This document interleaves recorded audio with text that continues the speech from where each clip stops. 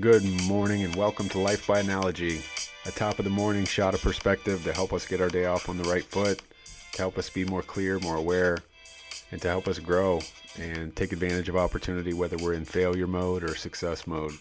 I hope you guys enjoy and you find this applicable to your own life and you continue to grow day by day. What's up, guys? TGIF. End of the week here. Got Monday off on my end. Hopefully that's the same for you. But looking forward to a nice long weekend. Today I'm thinking about fishing. Fishing was a big part of my childhood growing up. I probably got really interested in fishing in maybe 4th, 5th grade. And it was something that was introduced to me by my grandpa. Shout out to Paul. Your birthday was yesterday. Happy birthday to you. I appreciate you introducing me to fishing starting in, 3rd, 4th, 5th grade all the way up until spring break in college. We would actually go on a fishing trip instead of going to party somewhere. Well, I guess we probably mixed a little bit of both in there, but we would go on a focused fishing trip for 3 straight years for spring break in college. So that's how much I enjoyed it as a sport, as a hobby. And the one thing that's funny about fishing is that a lot of people, fishermen that go out and enjoy a day or a half day of being on the water or throwing cast after cast, there's so many times, it's so often that they come back empty-handed with no catch to show for their day.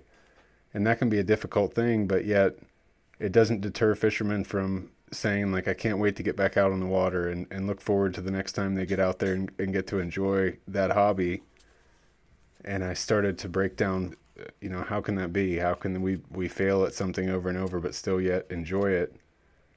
And it's because there's a process involved. There's more to it than just a result. And I think sometimes we focus too much on attaching a result to everything we do and making sure that we get our return on our investment for our time or our resources.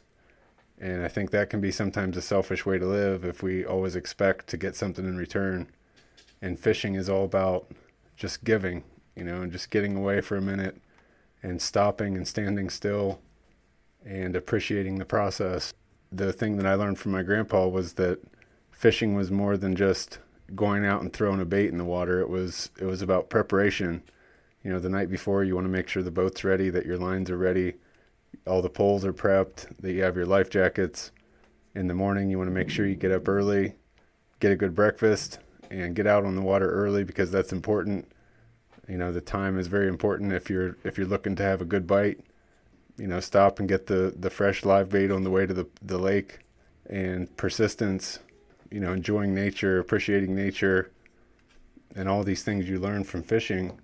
And that's probably one of the reasons why people are okay at failing when they get out on the water. And it reminds me that you can have hobbies that don't pay you back, that don't give you a tangible monetary return on your investment in time. There's a lot of things. We all have things that we love to do that don't pay. And I think we live in a world now where there's an expected ROI on every action that we take. And it's okay to go out and not catch anything sometimes.